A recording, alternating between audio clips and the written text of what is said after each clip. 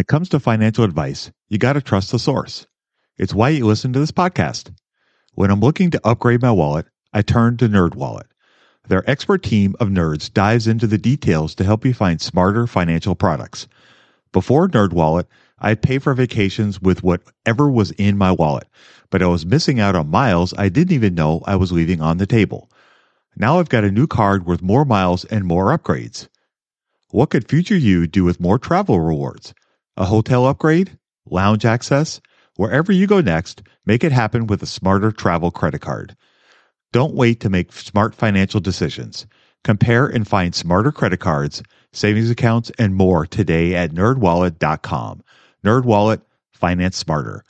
As with all cards, credit is subject to lender approval and terms apply. Millions of people have lost weight with personalized plans from Noom. Like Evan, who can't stand salads and still lost 50 pounds. Salads generally for most people are the easy button, right? For me, that wasn't an option. I never really was a salad guy. That's just not who I am. But Noom worked for me. Get your personalized plan today at Noom.com. Real Noom user compensated to provide their story. In 4 weeks, the typical Noom user can expect to lose 1 to 2 pounds per week. Individual results may vary. I love this podcast because it crushes your dreams of getting rich quick. They actually got me into reading stats for anything. You're tuned in to the Investing for Beginners podcast. Led by Andrew Sather and Dave Ahern. Step-by-step premium investing guidance for beginners. Your path to financial freedom starts now. Starts now.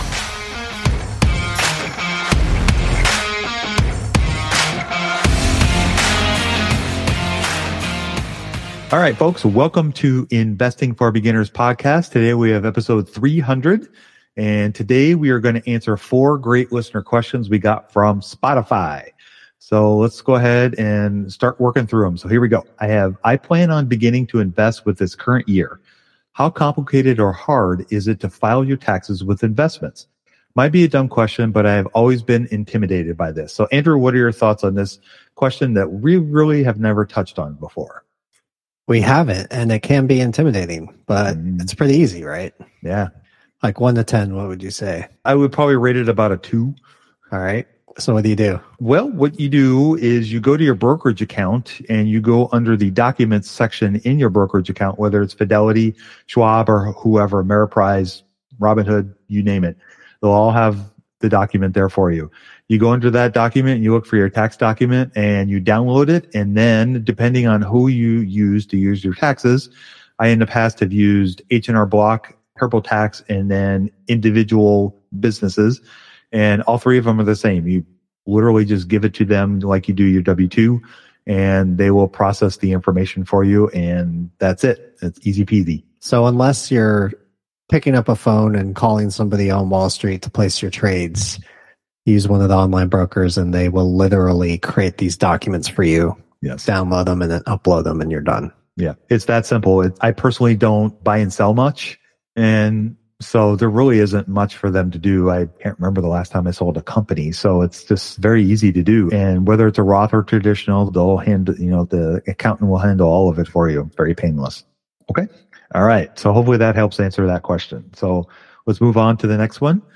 We have, what site do you recommend to analyze important stats like ROIC, PE ratio, etc.? I use Yahoo Finance right now, but I'm not sure if it has all the info. Also want to thank you both for your motivating advice. So what website or sites do you like to use for this kind of information? Great question. So I like to use our buddy Braden's website, stratosphere.io, for quarterly information. So he talked about PE or price to earnings ratio. If I wanted to see what that was like for a company over the last 4 quarters, I would go on his website because he has it. You can sort by annual, yearly, or quarterly. Really, really simple, really nice to use. For something like ROIC, I like quickfs.net, and I like their overall, just when you first hit a page on their website, I like the way it's laid out, and I like being able to see the margins and just getting like a quick snapshot of the last 10 years of a company, and it's all right there. What about you? Yeah, I'm a big fan of Stratosphere. I use that primarily as my main source of this kind of information. I like the fact that you can look at pretty much any company across the world on the site, and it also does everything in the local currency. So, for example, if you look at a company like Diageo, which is based out of England, I believe. Everything is in pounds. I was just recently doing some work on Wise, the cross-border transfer company, and they're based out of England, and everything is in pounds. Adyen, company that I own, is all in euros, or Google in dollars. So it's nice to be able to see the local currency to give you kind of perspective on that. They have all the stats that we want, plus they have KPIs and everything. So I'm a big fan of that. But to Andrew's point, QuickFS is really nice too, because when you look at that first page in particular, you get all the medians and the CAGRs of some of these metrics that you're referencing. So you can get a snapshot really easily of how well the company's ROIC has performed, for example, over the last 10 years, or what kind of revenue growth the company has seen, or what their average gross margin has been over the last 10 years. And those things are very, very helpful. So I'm a big fan of that as well. I have dabbled with Ticker and I have dabbled with Koyfin as well. And those are really good as well. But I've kind of settled on Stratosphere and QuickFS as well. Yeah, I really like QuickFS cash flow statement. I haven't found anything that's similar to that. Right. Yeah. That is a good one too. One of the things that I like about the way the Stratosphere does the cash flow statement is they break it up into the different sections, and then they also have a separate cash flow, like a free cash flow section. So you can see the different sections and kind of the inputs for that, and then a breakdown of free cash flow. To me, that's kind of helpful too, to just kind of check my math. Yeah, I don't like that because I have to do like 3 extra clicks. All right. But it has a lot of other good stuff on there for sure. Yeah. Lazy, right? Yeah, right. The thing you're going to notice about a lot of these sites is a lot of them have similar features and whatnot. It really comes down to what you're looking for, how in depth you really want to get on different things, and what your whole goal is with the site. Some people like to have 3 or 4 different sites up and pick and choose from different things. Some people like to have one and just use that as their main option. I would encourage you to check out as many sites as you can. Stratosphere, Finance is great. Check all those out and find out what's going to work best for you. Be remiss if I didn't mention Seeking Alpha as well. Yeah. All these sites, they all have strengths and weaknesses, and they all have different things that you can use. But I personally like Stratosphere the best, and that's the one that I use the most. But Koyfin is great, and Ticker is great, and QuickFS are great as well. They could be very helpful. So Seeking Alpha, it's funny. Everything kind of has its own best use. If you're looking for dividends information, Seeking Alpha is really great for that. Super good. Yeah, they are. If you want to pull up investor presentations or like the quarterly slides that these companies will do for earnings, Seeking Alpha is perfect for that too. Yeah. FinViz, I feel like we can't forget FinViz. No. That one's great for if you want to know instantly like 5 different valuation metrics. I go on there too sometimes to be like, is this company like at a 10 PE or a 50 PE? Like just give me that basic communication. Boom, FinViz right there. You can see where the stocks move to. Right. Yep. Like different tools for different problems. Right. Exactly. My main site, the 2 that I go to the most are BAMSEC and Stratosphere. And those are the ones that I use the most. And I try to use them in conjunction with each other. And I find them very helpful. BAMSEC's BAMSEC.com.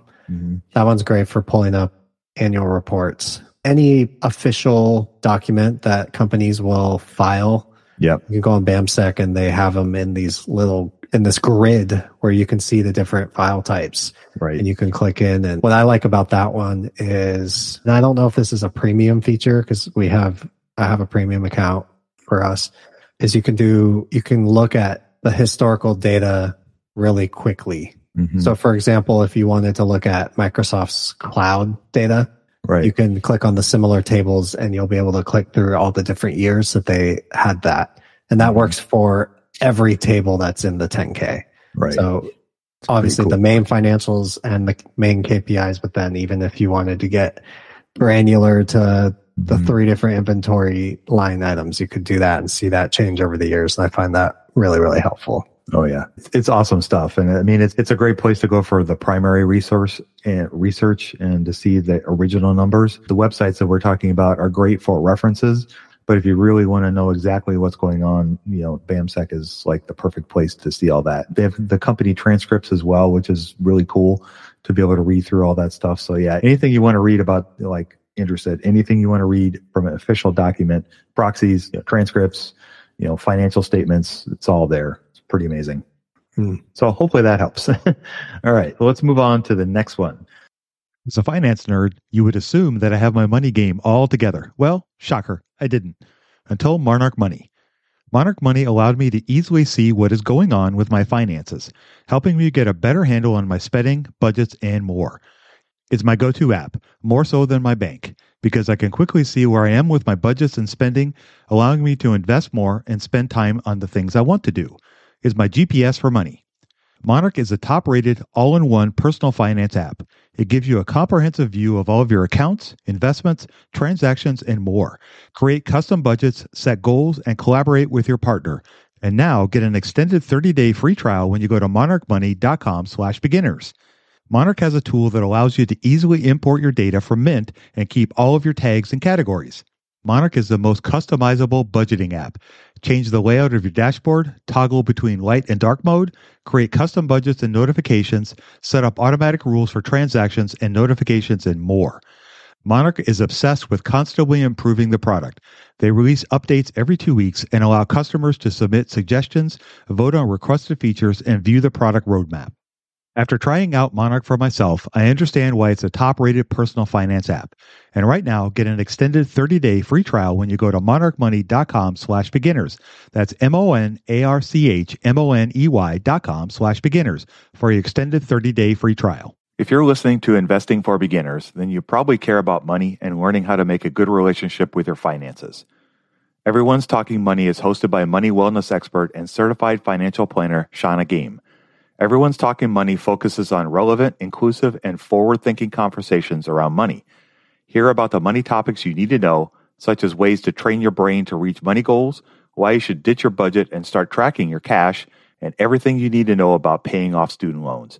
Simple steps to start investing as a side hustle, ways to invest in rental real estate, how to overcome money trauma, and so much more. With over 900 episodes, there's a show for any and every money question you have. I'm a big fan of Shauna's as well. She has a relatable style and soothing voice that takes some of the stress surrounding money. Shauna really speaks to the listener and never ends in an episode without actionable tips.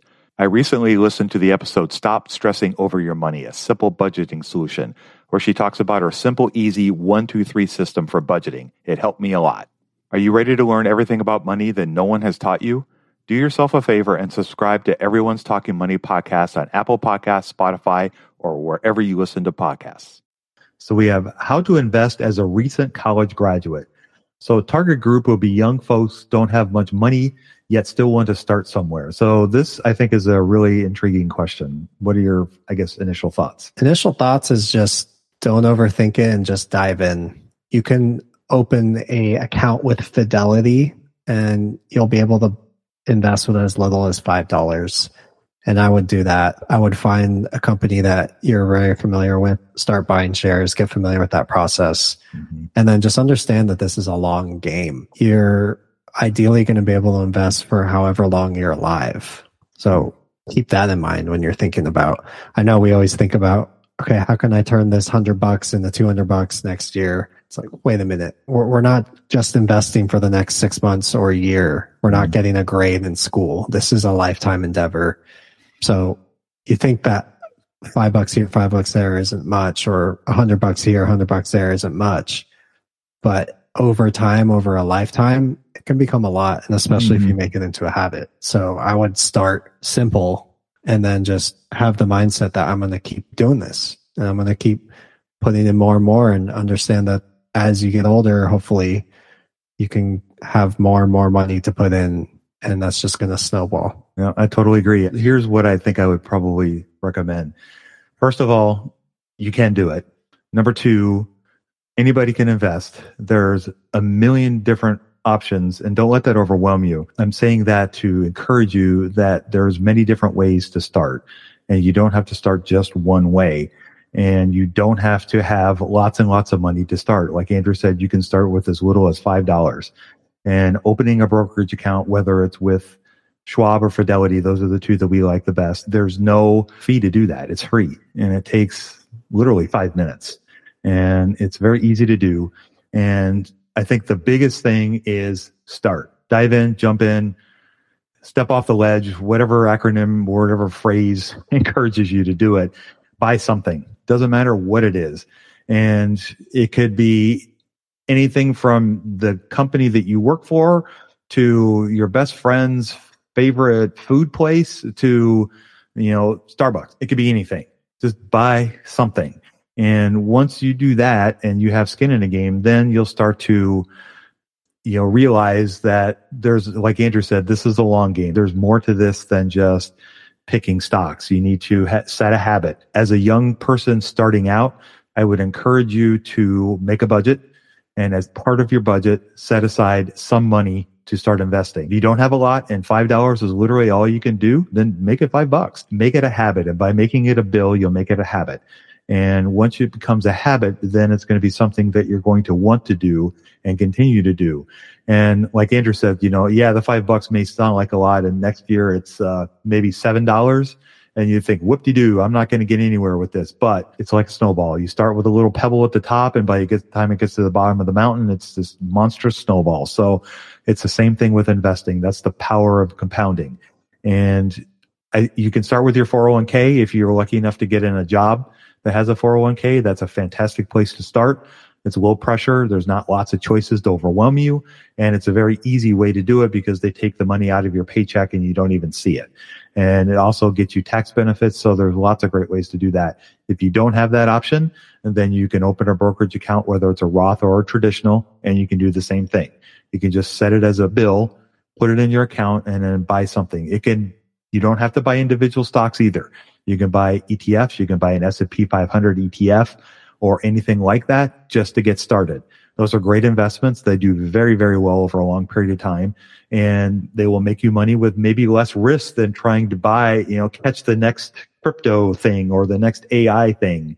And those are safer ways to start. And the world is your oyster. When you're starting out, you have so many options, and I encourage you to just take the plunge and do it. Let's say you've taken the plunge. Let's say you bought a stock that was a hot stock and now it's down. So now maybe you're a little more serious into the game. How would you recommend moving from there? I think the next thing I would probably encourage people to do is once you start having some skin in the game and maybe the stocks aren't performing as well as you'd like, then I would probably try to find out why. Like start asking that question. Why aren't they doing as well? I picked Activision. Why isn't it doing as well as other gaming companies? Why is EA Sports doing better than Activision? And just start with asking that question, why? Because that's going to open up a whole Pandora's box, if you will, of information that you're going to want to learn about. If you're picking individual stocks, you're going to have to, over time, learn how those businesses work and how they make money and what drives people to use their products or services, because that'll go a long ways towards telling you whether it's a good investment or not. Because again, it all comes back to when you buy Activision, you're buying the company. You're not buying the ticker. You're buying the business. And the business is what drives the performance of the stock. It may not for a week and it may not for a month or two, but for 5 years, it absolutely will. And so I would encourage you to ask that question, why? Why is Activision not doing as great as EA Sports or Take-Two Interactive? Look at me spitting off all these gaming companies. It's like I know something. I don't, but it's like because we've been talking a lot about them. But my point is that you can, once you start asking questions, then you can start finding research. Einvestingforbeginners.com, shameless plug. Fantastic website that we have created with lots of great resources to help you start learning how to analyze a company. And that's really what it comes down to, is trying to figure out the engine that drives the company and why people want to use it and why this is a good company, maybe why this is not a good company. Because sometimes, the first company we may pick may not be a great choice. Andrew and I got lucky and we got Microsoft, which turned out to be a fantastic choice, but that's not always the case. And what was your second pick? What was my second pick? My second pick was Sierra Wireless, complete dog. I think I lost 85% on that one. So, and has it crippled your financial future? No, it did not cripple my financial future, and it did not it did not discourage me from continuing to invest and learn more about it. It just made me curious. Why did this company do so badly when everybody thought it should do great? Right. And it just led me into the rabbit hole of trying to figure out why this company wasn't as good of an investment as I may have thought it would be. Yeah. So even just by starting, to your point, you were able to kind of kick the ball down the field. Yeah. And now you know way more than you did back then, hopefully. Oh, yeah. Yeah, hopefully. What's the best way to get started in the market? Download Andrew's ebook for free at stockmarketpdf.com. One would hope. So, it doesn't sound like a lot, right? Like I talk about this a lot, but I think it's such a good example. I bought Microsoft because pure luck. I bought it at $27 a share and I bought one share. Today it's worth something like over 300. And I am buying shares of that now at 300 a share. Right. So I'm happy to buy. The point is, like, a share today might not be a lot now, but it could be a lot in the future, especially if you're in a good business. So it's like, I wish I bought more, obviously, but if I buy a share now, I feel good about it. Right. But that's the same share I could have bought 10 years ago. Right. 10 years ago. It's the same share and I'm still feeling good about it. So we don't know what that is 10 years from now, but it could be the stock you're buying that doesn't seem like a lot, but in 10 years becomes the stock that everybody wants to buy. So I think don't get discouraged if it doesn't do well. And if it does do well, don't get too overhyped. Don't get too confident. Don't get too cocky, because the market will humble you very quickly. And that's the thing that we need to always remember, is that, it's a complex place. And just because we think it's a great company doesn't always mean it will be a great company. And we just need to continue to try to learn as much as we can from our successes as well as our failures. And over time, you'll learn more and more and more. It's just like, chipping away at an iceberg, or, water dripping on a stone. It'll eventually make an impression. So what would be the easy button here? If this stock or that stock sounds like a lot, you mentioned the S&P ETF. Can you just break that down for somebody who's just starting? Yeah, absolutely. How do you buy it? Yeah, so the stock market has a collection of index funds or ETF funds, which are exchange traded funds. And you can buy pieces of those that will give you a portion of the S&P 500, for example, which is one of the markets that you can buy that contains 500 of the top businesses in the United States, for example.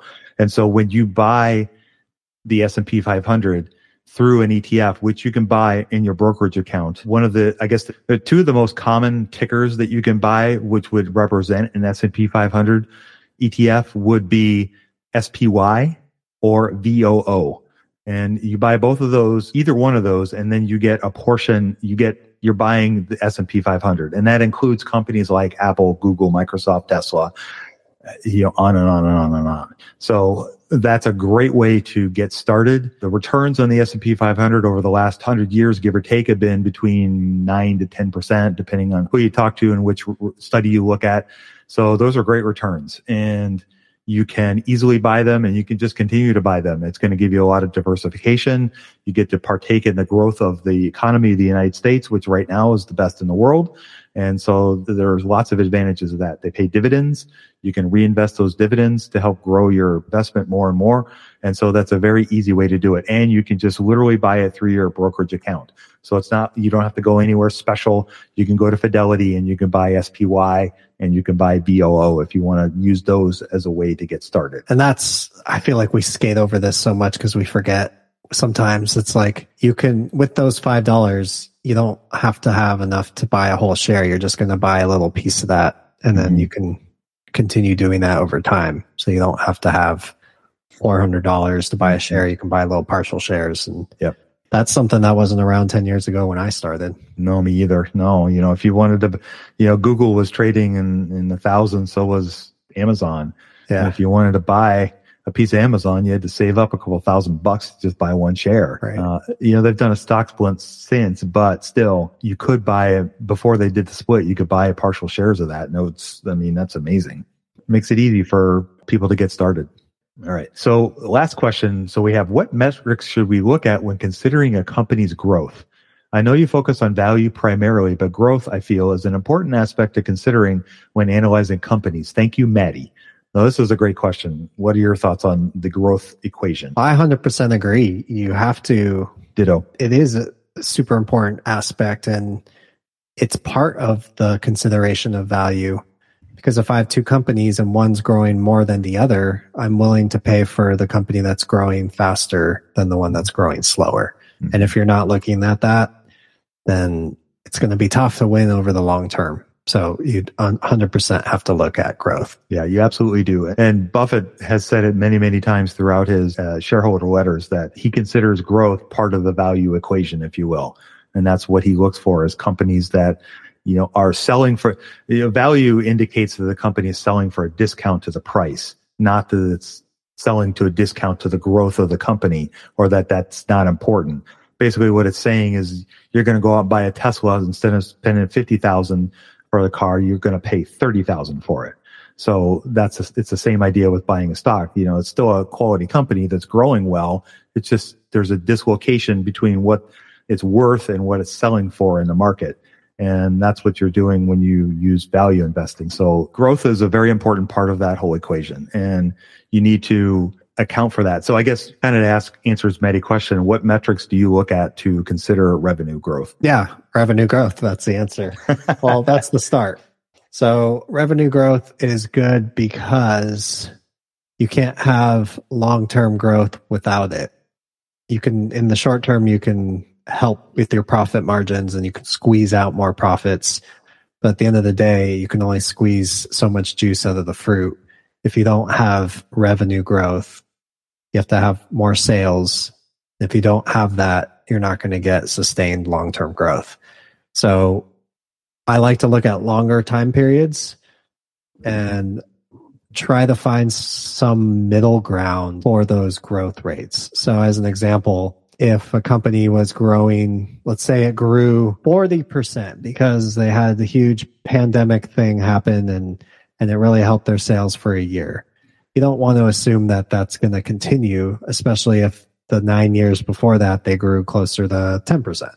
So you would kind of look at that 1 year of huge growth as an anomaly and figure, okay, I'm going to assume that this company grows maybe closer to 10%. It's a very simplistic way to look at it, but it actually is kind of close to what I'm doing, because really we can't always predict how companies are going to improve their efficiency or improve their profit margins. A lot of that's unknowable, but what we can know is, for example, insurance premiums for cars, auto insurance premiums have grown around 5% a year for decades. So is it reasonable for me to think that Progressive Insurance, which is a company I own, get their revenue growth by 5% a year? Well, if they've done it for 2 decades, I don't see why they can't do it another decade. So that's one component of the growth, and you can kind of break that up a million different ways. But that's how I kind of like to look at it, is give me a longer time horizon. It could be 5 years, it could be 10 years. How has that company grown its sales over that time? And then find that middle ground.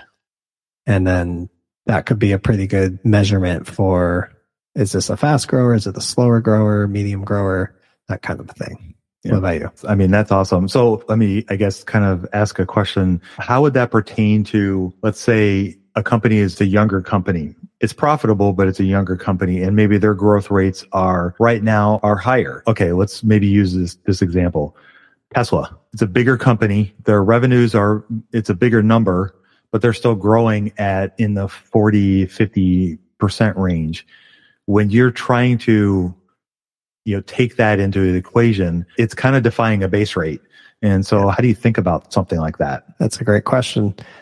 So I'm far from an expert with high growth companies and projecting rates with that.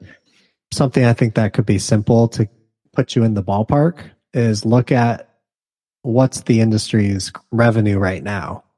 So you can look at Ford, GM, Toyota, all these companies. How much are they generating in sales? And then how much of that can Tesla take? Is Tesla going to take 99% of SUV sales and car sales?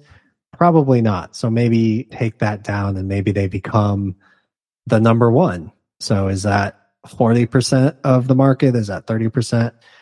Could be any of those things, but that's kind of where I would look and then kind of back engineer it to say, okay, 40% growth for the next 10 years just is not a possibility because this is the number that actually is that we're actually at now. And then you also want to include the growth of the industry itself.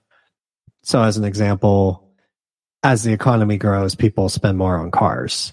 So if I think the economy is going to grow at 5% for the next 10 years, then you add a 5% over the next 10 years for that whole car industry, and then figure out from there how much could Tesla take.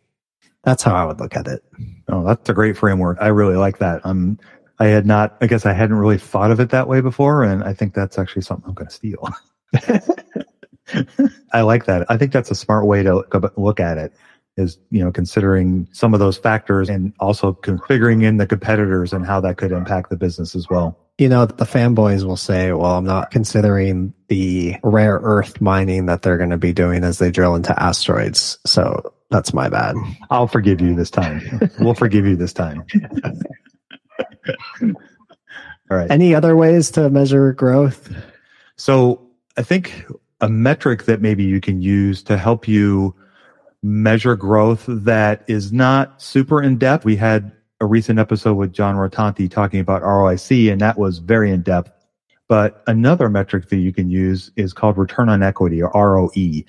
And that's another efficiency ratio or ratio that you can use to measure how well a company generates profits from the equity that the company owns. We as shareholders of Apple own the equity of Apple.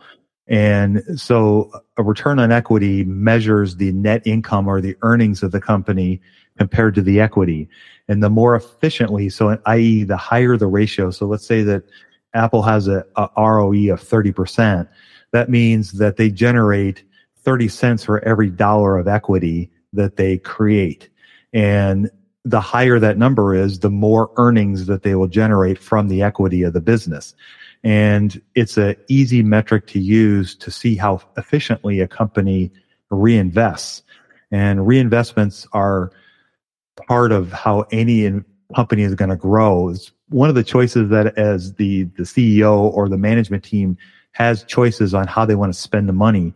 And ROE is a way of us being able to measure how well a company invests, as well as how efficiently they invest and how wisely they invest. If they have a really low number, but they keep reinvesting in the company, then you can ask yourself questions like, why? It's in essence, they're throwing our money away. They're burning it up by wasting it on investments when they could just give us a dividend, or they could buy back shares as another choice. There's lots of factors that can go into that, but I think the basic premise is you could use ROE as a proxy to tell you how well the company is investing. And that should give you an indication of potentially how well they should grow. Because again, going back to Apple, if it has ROEs or returns on equity of 30%, you would anticipate that the company would grow well over a long period of time. And that could be at historical levels, or that could even be better than historical levels. So let's say, for example, that their average ROE over the last 10 years is 20%, but the last 3 years they've been averaging 30%. Well, based on that, you could anticipate that maybe you could see a bump in revenue growth over the next few years, or in the next few years, based on investments that the company is making that could generate more income for the company. They could be creating a new product, or they could just be making their services that much better and make them stickier and more like us Apple stands, i.e. me, wanting to buy all the stuff. And that's really what it comes down to. So, that's a metric I guess you could use. Did I cover that okay? Oh, yeah. No, that was wonderful. So what's a good ROE? What's a not so good ROE? How do you kind of frame those? Yeah, that as in finance, it depends. Generally, anything, depending on the industry, anything probably over 15, 20% is going to be pretty good.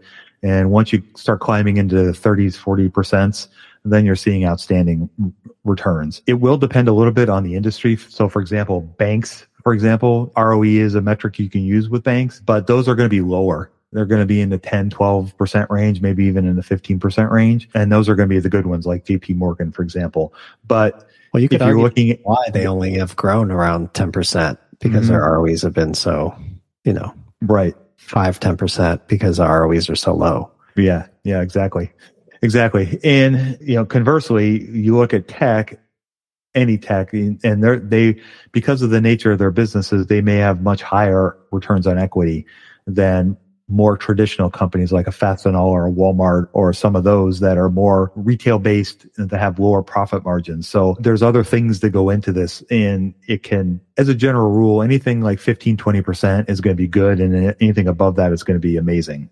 So that, I think that would be a kind of a good, I guess, benchmark to start with. And then what about super young growth companies in ROE? They probably won't have any.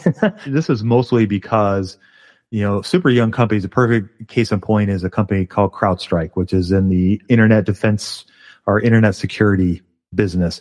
And it's a very fast growing young company. They've only been public for 3-5 years, but one of the numerator of the formula is net income or earnings, and they don't have any. They're negative. And so you add negative to a positive, you get a negative number. Math from 4th grade. So they don't have a return on equity because you can't measure it. You can make adjustments. This might be a touch inside baseball, but you can use, instead of using net income, you could use operating income and measure that against the equity of the company. But this is a big but. If you do something like that, you have to do it with other companies in the same industry. So if you're going to compare CrowdStrike to MongoDB or Palo Alto Networks or, Datadog, you have to do the exact same adjustment to them so that you can get an even comparison, because some of those companies may be profitable, and so they actually have an ROE and CrowdStrike doesn't. So that would be a way that you could kind of use it as a reference point to see that, okay, hey, their return on equities, adjusted return on equities, if you will, match the other ones or are similar. And so you could get a kind of a reference point with that. I find it kind of like a fine balance. I would accept a company with a lower ROE if it had really high growth rates as far as like revenue growth rates, because you're measuring profitability, and one of the ways to kind of sacrifice profitability is to spend more to try to achieve higher growth. And then on the flip side, if a company had like an ROE of 40, but it was growing like 2% a year, I would not get excited about that either. So there is a little bit of a balance to it, but your point is 100% valid. A company with a higher ROE versus a company with a lower ROE, all else equal, is going to be able to grow much easier. Yeah, much easier.